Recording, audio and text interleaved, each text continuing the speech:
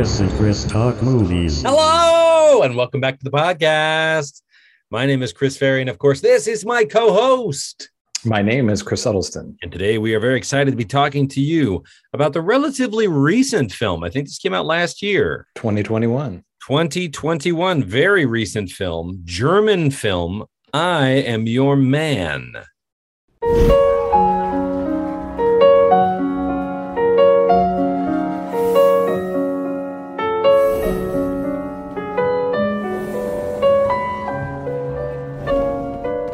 Da steht ein Mann. Ach das ist kein Mann.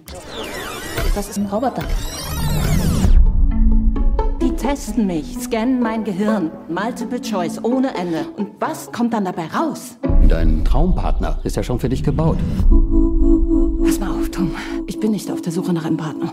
Ich gehöre zu den Leuten, die euch 3 Wochen testen und dann ein Gutachten schreiben. Und an Liebe bist du gar nicht interessiert. 0,0.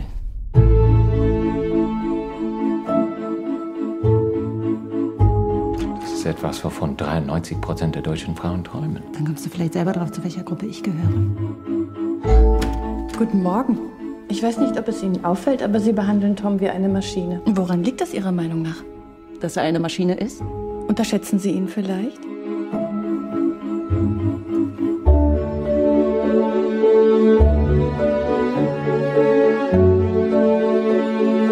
Also, wie ist das jetzt mit deinem Schwanz?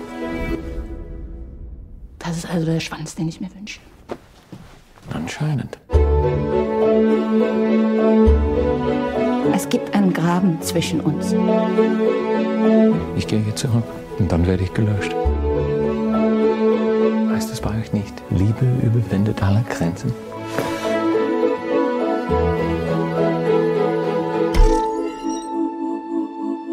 Er kann doch sprechen, oder?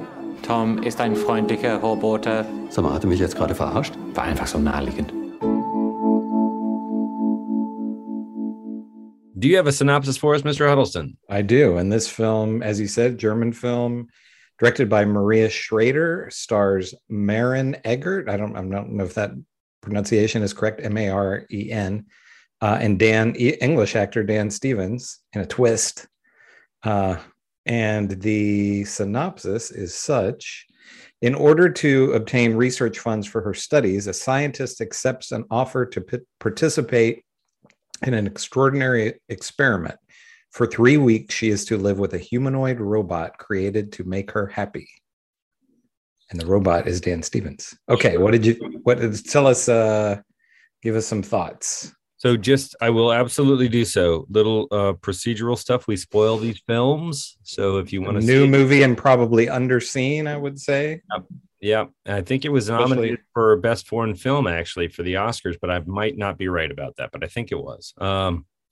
So we do spoil them. I had not seen it prior to this, and neither had you. Is that correct? Correct. Yeah. Okay. What I thought of it, I really liked it. I'm a Dan Stevens fan.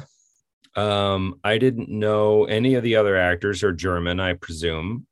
It's all in German with subtitles in English.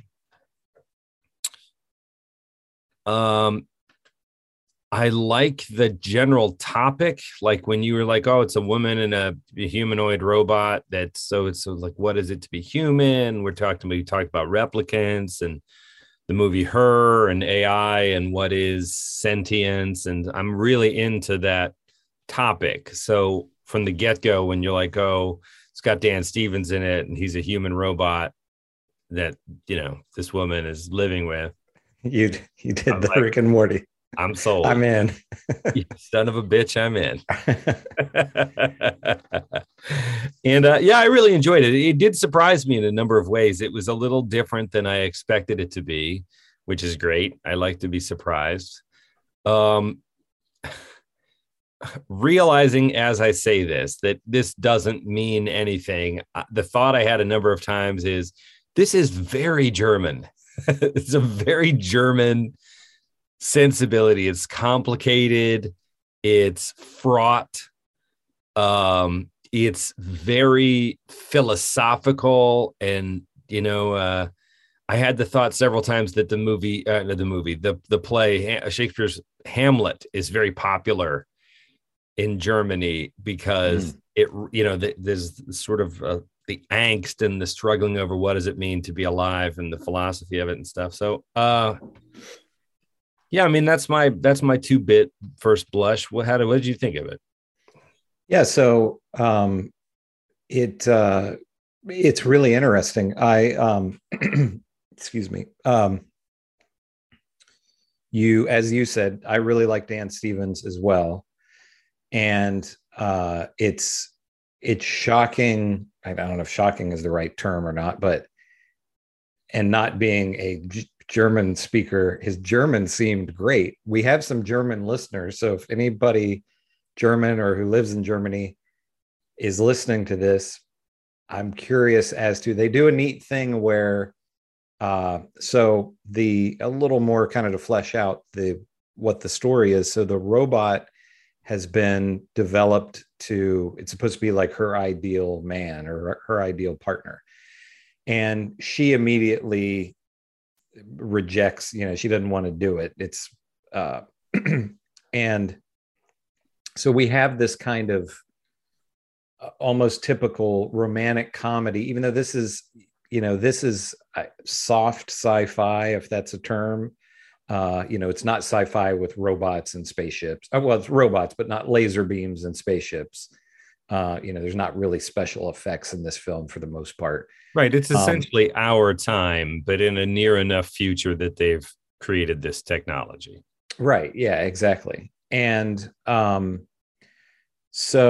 but you have this kind of romantic comedy conceit of the main character has to not like the love interest or not want to fall in love with the love interest. And then it's like, oh, at the end, or, are they going to fall? Is she going to fall in love with him, this robot?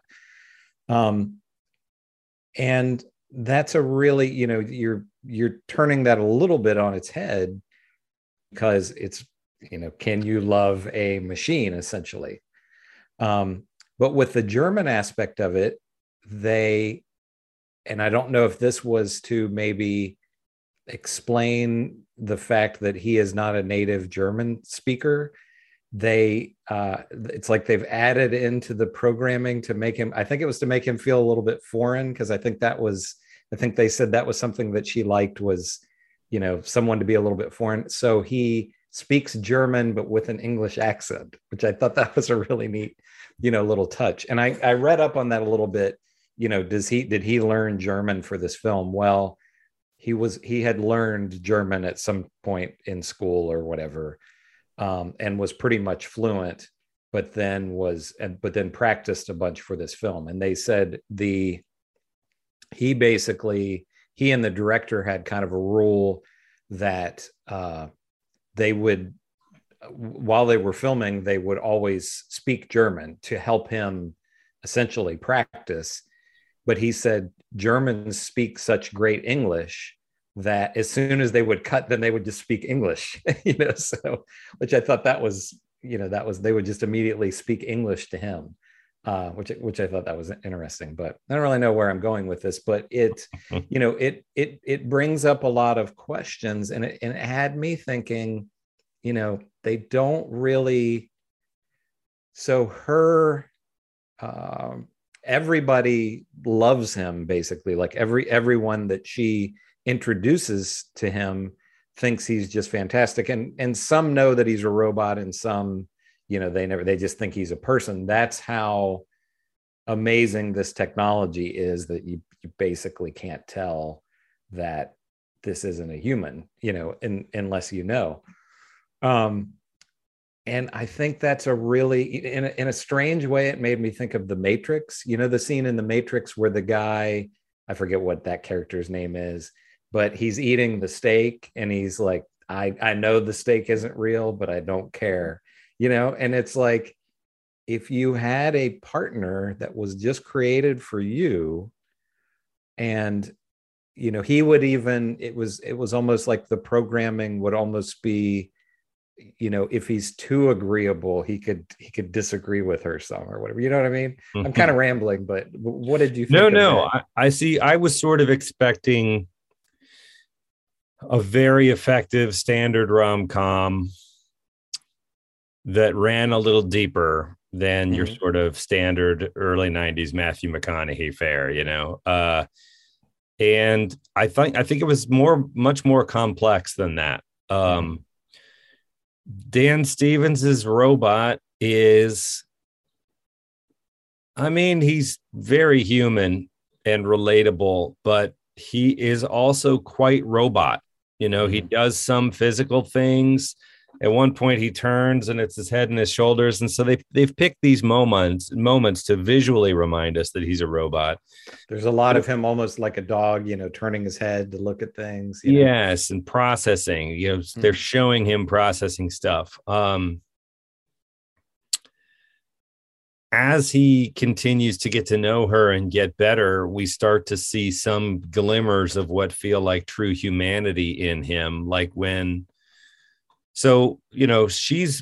let's take one step back, because she's a very depressed person. Like she's professional and she's functional. And we know that she was in a relationship not too long ago, because, we meet the guy at the office that she used to be with.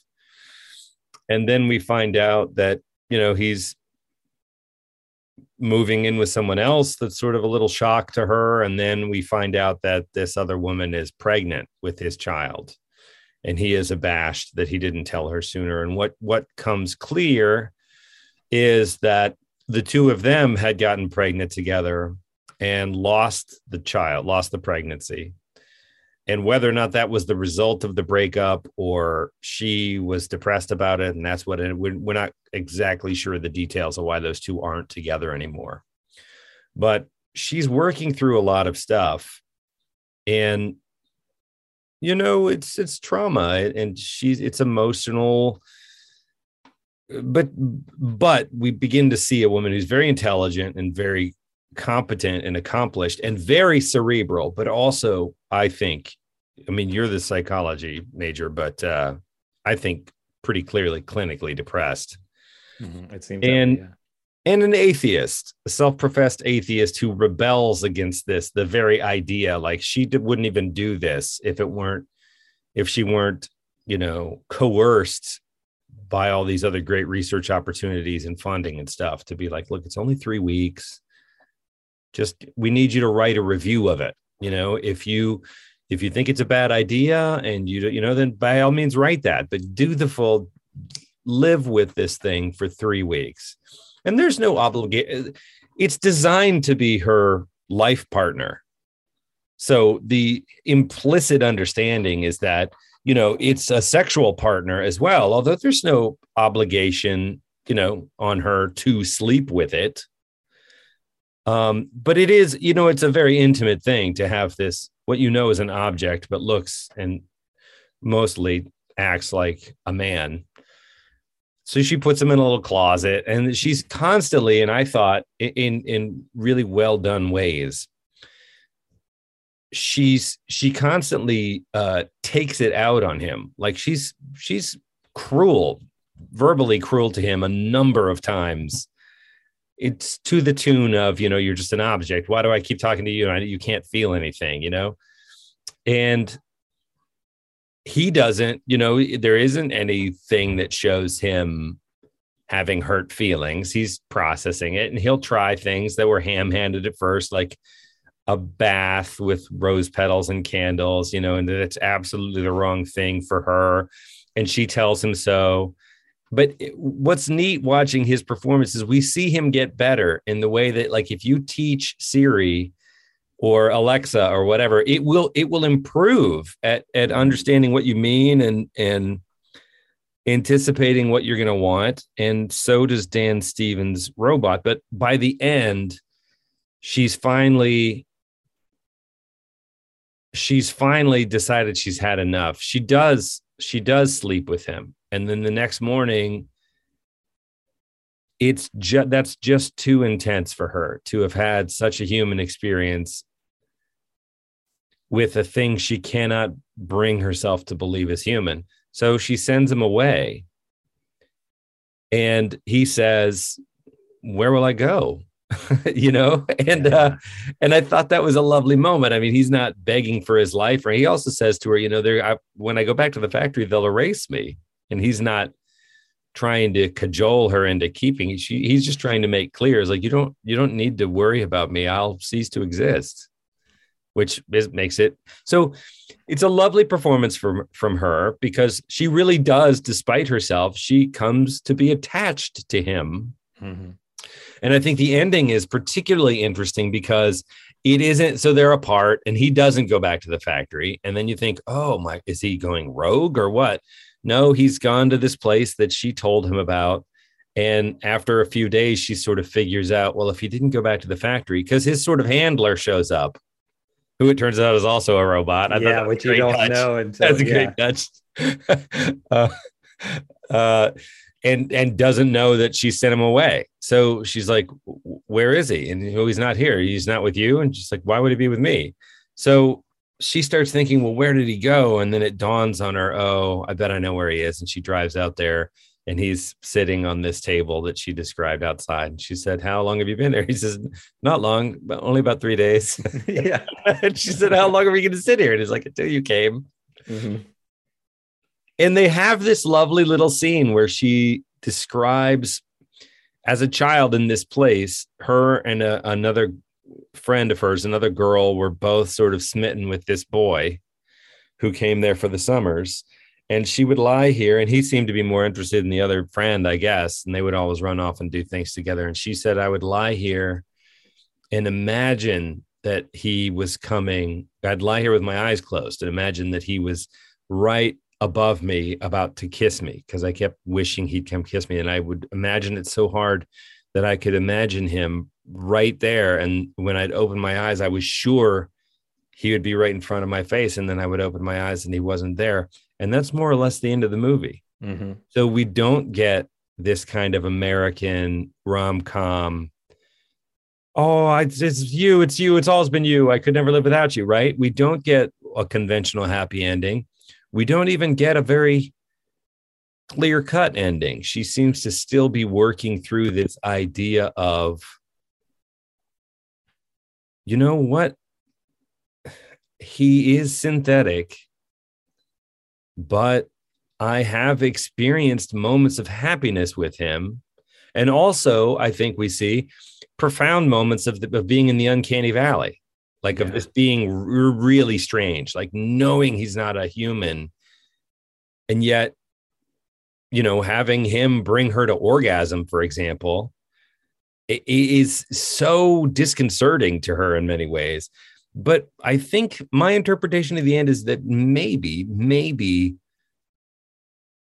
she's still kind of wrestling with it.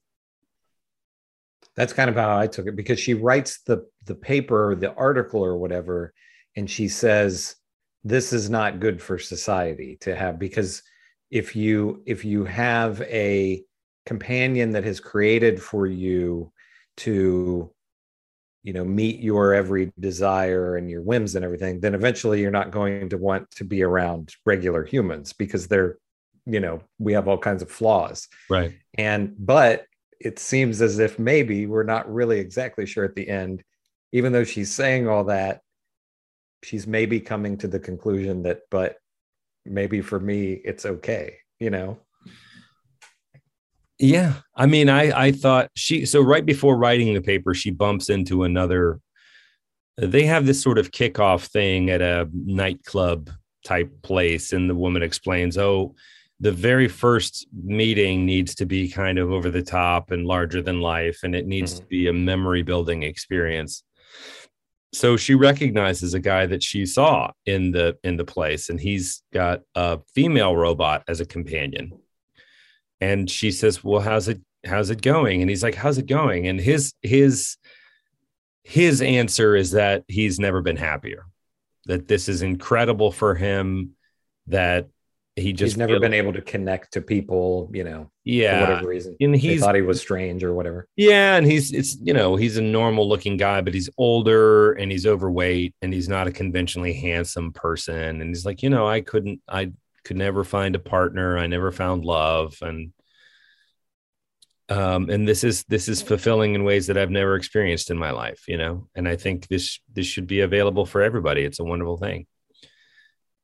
And her argument is, it made me think that the character of Captain Kirk in one of the Star Trek movies, isn't there one where it's like Spock's brother is a kind of a god figure, and he's solving everyone's problems, or he takes away all of their pain, and they're all just I think that's 5, maybe Star Trek 5. I think mean, it's the one that's not one of the best, that Shatner directed. But everybody's like, Undiscovered Country, maybe. Great, Jim. You know, you got it. Why? You know, I've never felt this good in my life. And Captain Kirk has a monologue that's basically like, I need my pain. And he's defending being broken in certain ways. That's what drives me. And that's what this speech made me think of. Because I, even at the time as a child, I was like, really? I mean, given the choice of being happy and not having all of your hangups, or continuing the devil, like business as usual. I mean, I think there's other things at play, and the character had ulterior motives and everything else. But the symptom was you let go of all of your baggage, and you were just like, I don't know, it doesn't bother me anymore. It's not eating at me anymore. And I was like, that would be great. Mm-hmm. I mean, wouldn't you rather be happy? She says to him, like a Turing test earlier, she's like, what's the meaning of life? And he says, to make the world a better place. You know, yeah. and he didn't even, I mean, he's a robot, but there's no hesitation. And she actually, lots of times he responds in so frank a way that it gives her pause, because he does not dissemble, you know? Yeah, you're right. And the thing about it is, watching it, they don't present much downside to this, really. You know, I mean, it's her just personal hangups, if that's the correct term, are what is holding her back from this. But there's not. I kept kind of waiting for there to be a scene where he would, at the very beginning of the movie, he malfunctions. And they're like, oh, you know, we have to take him, and, you know, we'll fix him. And then, you know, this happens, you know, very rarely. And I thought there was going to be something where, like, he would, you know, squeeze her hand and hurt her or something. You know what I mean? I thought there was going to be some kind, and that never really happens. Nothing like that. And there's a really well-written scene, I felt, where he, you know, she's saying, you when she's talking about that, you know, more or less like this is just an illusion, and she's upset because she finds out that the ex-husband or the ex-boyfriend or whatever he was is now, you know, this other woman that he's with is now pregnant, and she's upset about that. And she says, you know, you can never understand. And he explains it to her. He's like, well, you're upset because you wanted to have a child and you weren't able to, and now he's having a child with someone else, and you know, and you're getting older, so you might not, age, it's unlikely that it might not ever happen to you. So he's very matter of fact. She says, you make it sound so banal, you know, when he says it, but she's incorrect in that he understands emotions, which is really interesting. That, you know what I mean, that it's like it's not even presented as like, oh, I don't understand what love is, or, and you know, he's at least able to explain everything. So and I don't know, I just thought, like, you know, there's little things, and I could see how it would be, you know, it could definitely become annoying if you had this thing living with you that's much smarter than what you are, and like could you know, he rearranges fun sequence when she's testing him, and she's like, what's 236,655 times whatever, you know, divided by whatever, and he just rattles it off the answer, you know. Yeah, fun sequence. And he even seems kind of to learn from this, but the first day or night or whatever that he's in her apartment, he rearranges everything to make it, like, he organizes her. I noticed the books were all like arranged by color, you know, and so that would certainly, you know, that could be annoying. But well, she's really upset, and he goes, I need 11 minutes to put everything back precisely as it was. He's putting like newspapers on the floor, and he's like, it will take me another moment to, to dirty the windows again. She's like, you can leave the windows. Yeah. Like, it's not all bad having somebody clean up your apartment. Well, and I thought, and they don't necessarily explore all of these things, but I thought, especially this woman who is really depressed, and you don't know if she goes to a therapist or anything like that, but he could probably serve as a therapist as well. You know what I mean? He does. I mean, he lets her. He kind of vent, sort of. Yeah. As she tells him candidly, like I say, it almost feels cruel how candid she is with him. Mm-hmm. And it does not seem to hurt his feelings at all. And he gives her his unvarnished and frank response, his take on what she's told him. And a number of times through the film, it does seem to, she sort of considers what he says, and you see things kind of shifting around in there. I think when we hear her in voiceover writing this is a bad idea and this shouldn't be accepted because if it's too easy for us, we'll never go seeking, right? If we have a partner that's perfect for us, we'll never go out and try to meet new people because all of our needs will be met.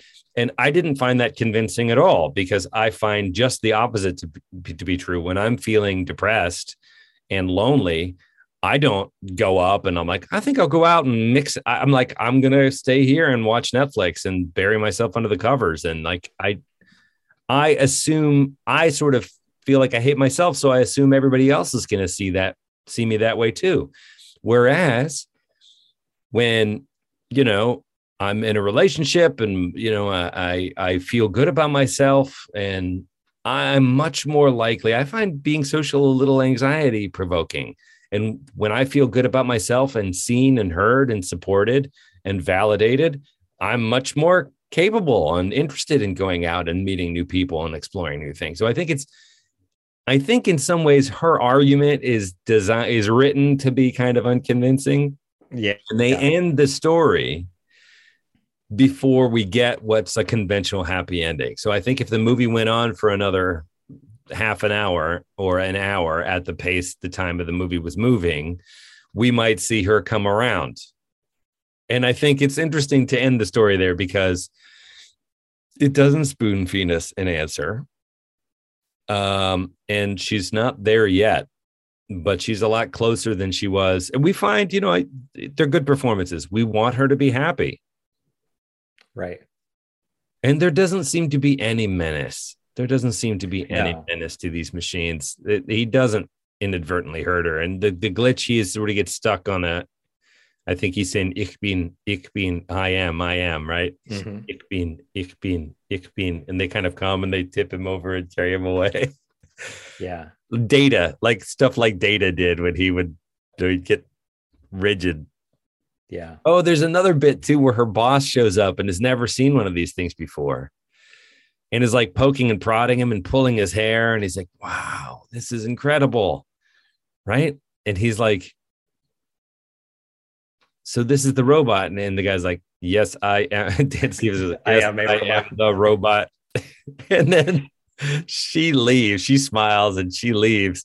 And he's like, I'm sorry, I couldn't resist. Dan Stevens. Yeah. The guy's like, was he messing with me? That was another great little layer of the robot was messing with him. Yeah. Yeah. That the robot understands humor and has a sense of humor and is just super charming. And, it improves throughout the movie too. That's the other really neat arc. And it's tricky to write that in a successful way, I think, but it really works. Another thing that I was thinking, I imagine there are people who, so he's one of the things that he sort of lacks in his programming is he's not argumentative, and she gets upset a little bit at that. And he says, well, I can, he more or less says, I can argue with you, if you want me to. And it's sort of like, that's not the same, but I mean, you've known me almost all my life, and I'm not and this is something that has caused me problems in relationships. Are you a robot? Are you a robot? I might be. Yeah, I probably could be accused in some of my relationships of being a robot, but no. But you know, I don't like conflict all that much. So certainly, you have to fight at times, but there would definitely be people that would be bored with a setup like this because they like conflict. You know what I mean? But sure. I just kept thinking, I think it'd be really nice to have just somebody who's always kind to you. And, you know what I mean? Yeah. I don't know. Again, I was just sort of like, this doesn't sound too bad.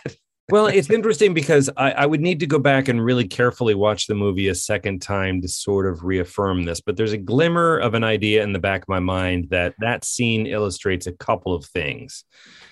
One is that, you know, she's like exactly that point. Like, this would never work because you're too amenable. And he was basically, and she sort of slaps him in the face and he's like, I can be more, you know, I don't think he says angry, but I can be more forceful if that's what you need. And she goes to hit him again. And right. Doesn't he catch her hand?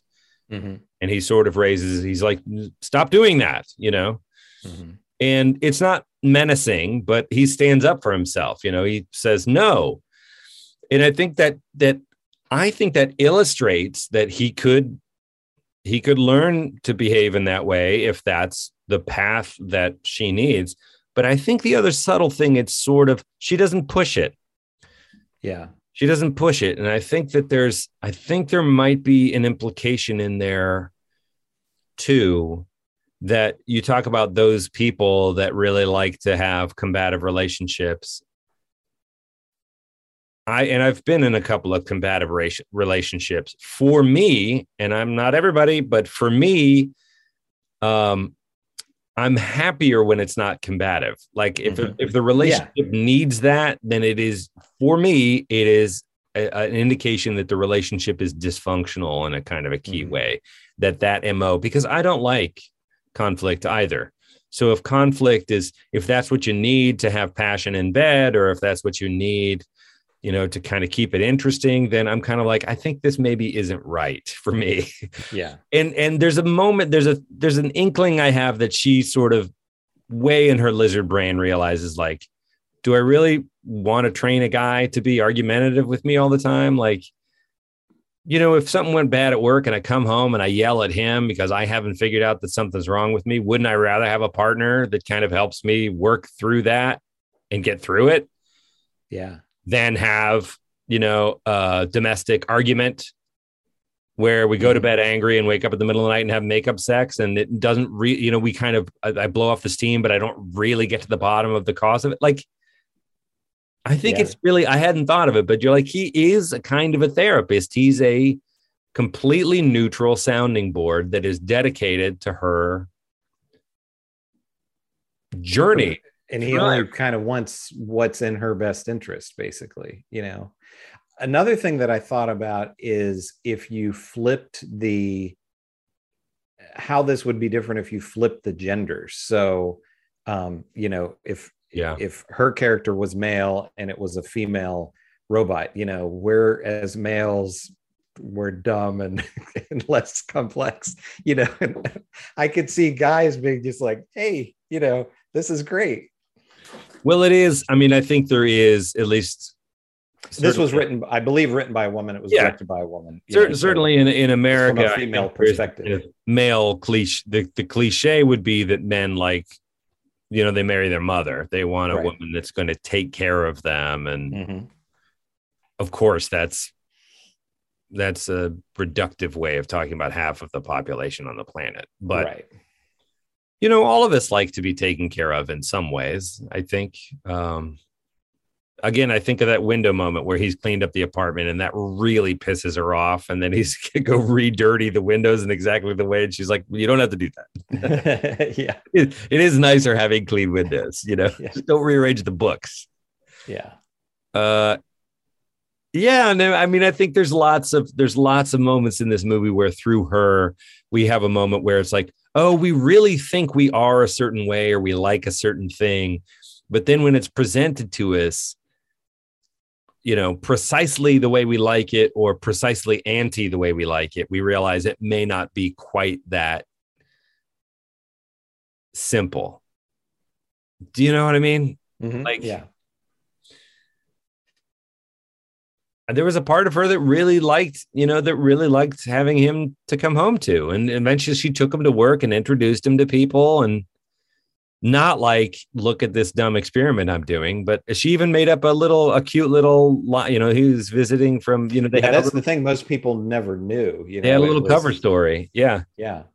There's very few people that knew. I didn't even realize, I wasn't even certain when she went to the one part where she goes to her father's house and her sister's there, and the little, I guess it's her nephew, is there, and the little boy's like, there's a man, and she says, no, he's a robot. I wasn't quite certain there. Did they think that was just a joke? Like, did they I don't think they really I think they just thought he was just a guy. Yeah, they did. Is that how you felt?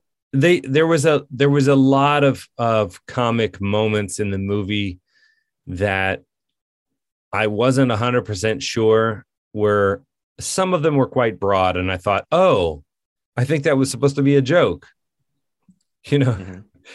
I with apologies to our German listeners, there is a joke that somebody told me when I was in grad school that I thought was really funny. He said, what you know what the shortest book ever written is, don't you? And I said, what? And he said, 1,000 years of German comedy. Yeah. Which of course is unfair, but the film still is a funny film. It is subtle humor. It's some of the bits. I think it's so dry, and I think I'm also reading the subtitles. So I'm not getting some of the verbal subtlety in the German and the delivery, and I'm missing. You always wonder how much of that you're missing. But the comedy in this, for the most part, even when you can tell it's trying to be broad, is extremely dry as a bone. And it's not, the thing is not a comedy. It's leavened with comic more of a dramedy, I would say. Yeah, but the absurdities of our human existence. And but yeah, I don't have a lot more to say about it. I would unreservedly recommend this. The only asterisks I would tag on there is just, if you're you spend a lot of time reading the subtitles. And in this one, I was actually torn because I think the performances really are lovely and subtle. And, Dan Stevens got those incredible eyes, those great big ice blue eyes that are so expressive. And the actress in this, who I hadn't seen before, does a fantastic job. Yeah, and everybody's great. I really wanted to watch their faces through the scenes, but I kept having to read, so that's the only. That is the downside to subtitles. Yeah. Yeah, and I don't know that I would want it dubbed, though. That's always disappointing in so many ways. But that's the only thing. I'd be like, it's a great movie. It's more thoughtful than your average romantic comedy, and really intelligent, interesting script, and great performances. Yeah. So if the subtitles aren't a deal breaker, then check it out. Yeah. If subtitles bother you, then maybe, this is one to stay away from, but otherwise, and this is one we don't necessarily often do films like this, that this is something that my parents could watch. I don't know if they would watch it because of the subtitle aspect of it, but just the story wise, it's just, this is it's a nice film, but it's thought provoking, and they definitely, they do some movie manipulation where they tug at your, they make you feel like, oh, don't let him get away, and he's a robot, but they do that trick to you, where he leaves and she's like, I need you to leave because I will not be able to stand here and make you go. And so he picks up his bag and he turns and he leaves, and she stands there. He shuts the door behind him, and she stands there staring at the door. And then she rushes over to the balcony after a minute to look out, and she sees him I would love your interpretation of this moment. She sees him walk. There's some sort of dumpsters across the street. And it looks to me like he walks over and sort of leans on the dumpsters, like he's collecting himself. Mm-hmm. Or was he doing something? Is that what he was doing? It was an oddly human thing, like, oh, what am I going to do now? Or yeah, I mean, it was almost moment. It was almost like they do this in soap operas all the time, where a person goes, they have like a big dramatic moment, and then they go and close the door behind them, and they lean against the door. Yeah, like it was almost kind of like that. But it was open to interpretation. And of course, they're dumpsters. So there he is with the trash, with the other refuse, and she's peering down at him, and she's processing her own version of what she's seeing there. And I don't remember, the phone rings or something. She comes away from the window, and when she goes back, he's gone. And that's another heartstring moment where, and then she goes looking like, did he go, and I think she goes running downstairs and looking, can't see him up the street. And she can't find him, so there's this impulse to go after him, but he's gone. And when she goes and finds him in the little village at the end, you're like, oh, yay, she found him, which is very much that, romantic comedy moment, where they go and stop them at the airport or whatever before they leave. One thing that just popped into my head, another funny scene that made me laugh was where she gets upset with him at one point and walks out, and then he goes looking for her, and he goes to the museum or whatever it is where she works, and I kind of wondered, he opens the door and goes in, and then she has a card thing to buzz in or whatever. And I thought, I wonder how he was able to, and I thought like, oh, can he just, because he's a machine, he could just manipulate it. And when she goes in and finds him, she goes, how did you get in? And he was like, I'm a machine. Or he says, I'm a computer. And the lock is a computer. And he's like, sometimes we help each other out. And she goes, really? And he goes, no, I took your spare key. So I thought, I just like this little subtle things where he has a sense of humor. Yeah, and it's because his flat affect. I mean, he smiles, but he doesn't beam radiantly at people. He has this very, a lot of times he's kind of just looking around really wide-eyed. He has a very kind of open, pleasant, neutral look on his face, and when he smiles kindly, but not, there's not a huge variety. He doesn't smile wistfully or smile mischievously. He smiles pleasantly, and that's his one expression. So when he does joke in that sort of single affect, I think it's double funny. Yeah, exactly. Because he's good enough to do it, but he hasn't picked up all the little minutia, the micro minutia of human. Yeah. You brought up when we were texting back and forth a little bit before either of us had watched this, but we were planning to watch it. And I think maybe I sent you the trailer and you watched it, and you said, you're like, he's speaking German in this. And you said, is there anything that Dan Stevens can't do? And I mean, I've never seen, I mean, I'm aware of it just because it's so popular, but I've never seen an episode of Downton Abbey. But we watched The Guest for the show, and I'd never finished it, but I believe you did the show Legion. And so he's such an interesting actor, I think. And he's done comedy and he's done horror. Mm-hmm. I don't remember what it's called. There's a horror film in which he's a priest and his sister has been abducted by a religious cult, and they're going to sacrifice her. Do you know that movie? No. And so you watched it? No, I haven't watched it, but I've seen the trailer, and it's horror. It's very dark. It looks very dark. Like maybe we should watch bloody, that. Maybe, but it looks like it. Horror comes in all different shapes and sizes, and there's House, and there's Fright Night, and then there's ones that are like 7, where you're just like, oh, come on, man, like this one's trying to leave scars on me emotionally. Mm-hmm. And I'm not that all of those movies are bad, but I right from the get go, I'm like, I'm going to enjoy it though, right? Like I mean, I don't know why a filmmaker needs, oh, this will really mess them up. Come on, man. I don't, world's not horrible enough. Oh, yeah.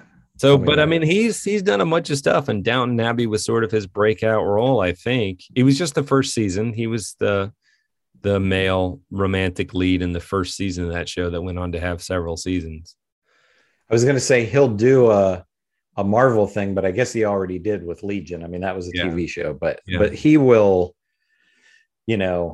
he'll be in a comic book film or in a Star Wars movie or something like that. If nothing else, it seems like I mean, to a certain degree, when you're just getting rolling with your career, I feel like you're more likely to take what's on the table, not necessarily anything that's offered to you, but you're probably inclined to be slightly less selective if a film meets certain criteria. But now that Dan Stevens is a guy that I think people have made note of, like he did a comedy thing with Will Ferrell about Eurovision or the song contest on Netflix that he was funny in. And so I think that now people are starting to be aware and recognize this face and this actor. He seems to just be choosing roles that are like, oh, I've never done that kind of thing before. Like he really seems to be trying to push the edge of the circle as far out in each direction as he can, which I think is really interesting. Oh yeah. I love when actors do that. And he was executive producer on this. I noticed at the end with the credits. So, I mean, this was a project that he apparently, felt strongly about. I wonder if he was part of the inception of it. Like you can become an executive producer along the way because you care enough about the project that you've become involved in. But, you can also, this can be a project. He could have known the director and said, I want to work with you on something, or, I'd be interested to find out when, specifically because you mentioned he was an executive producer, when he got involved.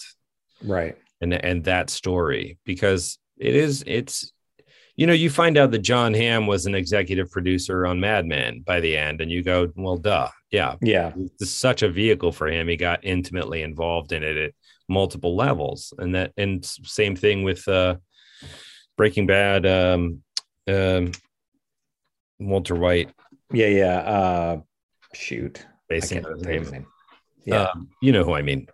Mm-hmm.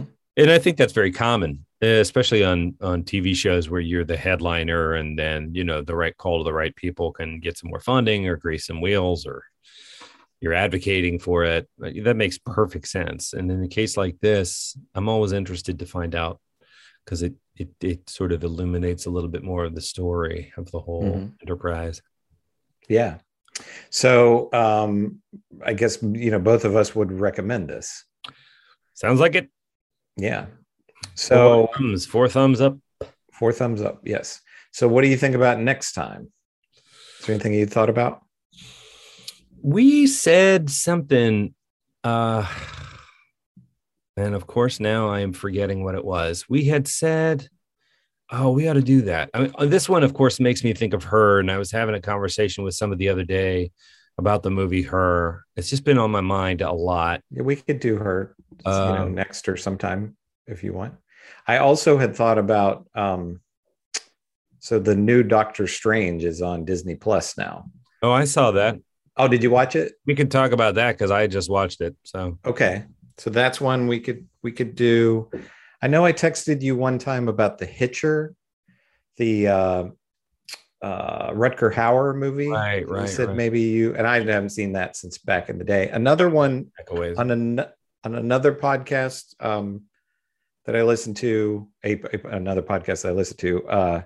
They didn't review this, but they brought up Darkman, the Liam Neeson movie, which for some reason, like every once in a while, that will kind of pop into my head because that's one I saw it in the movie theater and didn't see it since. We can talk about that. I saw it and remembered thinking it didn't land somehow. Same for me. Just didn't. Yeah. Right. I'm like, I love that they made this movie. I wish that this movie worked better than it did. That's how I felt. But I don't remember much more about it than that. Yeah, exactly the same for me. So it's one of those where, there are some of these where that's been 30 years ago or whatever when that came out. Yeah. So you revisit them and before the MCU and all, before yeah. comic book movies were a slam dunk, Yeah.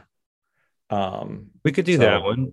Why don't we, without committing to it right now, why don't we think on it a little bit? Sure. Because they're sort of very different ways to go. Yeah, absolutely. We might find something new, something borrowed, something blue, something new, something in your shoe. Have you seen? I know you. Once I get to see it, I want to do an episode about it. But you saw, what is it? Everything, everywhere, all at once. Everything, everywhere, all at once. You got to see that movie, and we got to talk about it. Whether we talk about it on the podcast or not, but we ought to, because it's we should. Yeah, worth discussing. There's a lot. It's not playing here. Oh, okay. And it's like $20 right now to watch it on streaming, which I don't want to. It won't be that way forever. Yeah, in a month or so. But I was reading the other day, just a little something that popped up on Instagram or whatever, that it was like 4 or 5 guys who did all the visual effects for that, and they said none of them went to school for it. They just learned it themselves with just free tutorials that they found online. Wow, that's fascinating. Yeah, which I thought that's pretty cool. The funny thing about that movie, well, I'll let you watch it and then we'll talk about it. There's almost too much to discuss. It's so absolutely, it is everything, everywhere, all at once. But it's really neat that movie it's kind of been the little, the little movie that could, where it was the small movie and it just kept sort of gaining traction. And it's made quite a bit of money. I mean, when I'm feeling the urge to talk about it, but you got to see it. And I'll watch it. Different ways to talk about that film. And I think we should try and talk about all of them. I would imagine within the next few weeks, I'd be able to see it, but that one's, I've really wanted to see it. So it's all right. It's definitely worth seeing. And I think you'll think I went to see it with Jay, actually. Yeah. On Father's Day. That was our sort of great treat. Yeah. To ourselves. Maybe we could get Jay on the show. Sure. I've been thinking about, Travis, I think would want to be a guest. Oh yeah. Travis, that would be awesome. There's a couple of other people. There's a filmmaker up here that I just met the other night that showed up the last day of the festival. And I got a beer with her and her husband the other day, and they're both really interesting. And I don't know, I think the idea of having guests on here periodically is fun when we do it. I like it's been great when we've done it in the past. So maybe that's what we'll do. Excellent. All right. Well, Chris and Chris Talk Movies at gmail.com. We're on the YouTube. We're on the podcast of your favorite thing. We are on Gmail. We're on Instagram. We're on Facebook. We're all over the place. If you like and subscribe, that makes us feel good. If you write a comment, or thank you, Tyler Livingston, for the follow-up to our episode of House. He had fond memories of having watched that, and I wrote him back today, but I great. enjoyed that you listened and reached out, because that movie is bonkers. It is bonkers. We love to hear from you. Suggestions. We don't promise to do them all, but love to have new things come across the plate. Let me interrupt for 1 second. Another one. I'll just say there's another film that I actually watched that I got a suggestion for, that we should try and watch it. So we could talk about that offline. Offline. End of line. So name that movie. It is called Off Season. No, I mean for the quote, end of line. End of line. I don't know. Tron, baby. Oh, okay. Remember, MCP is always ending everything he says end of line. Yeah. That's right. So yes, that's us, Chris and Chris. And unless you have anything else to add, I think not. We will talk to you all next week, baby. Bye.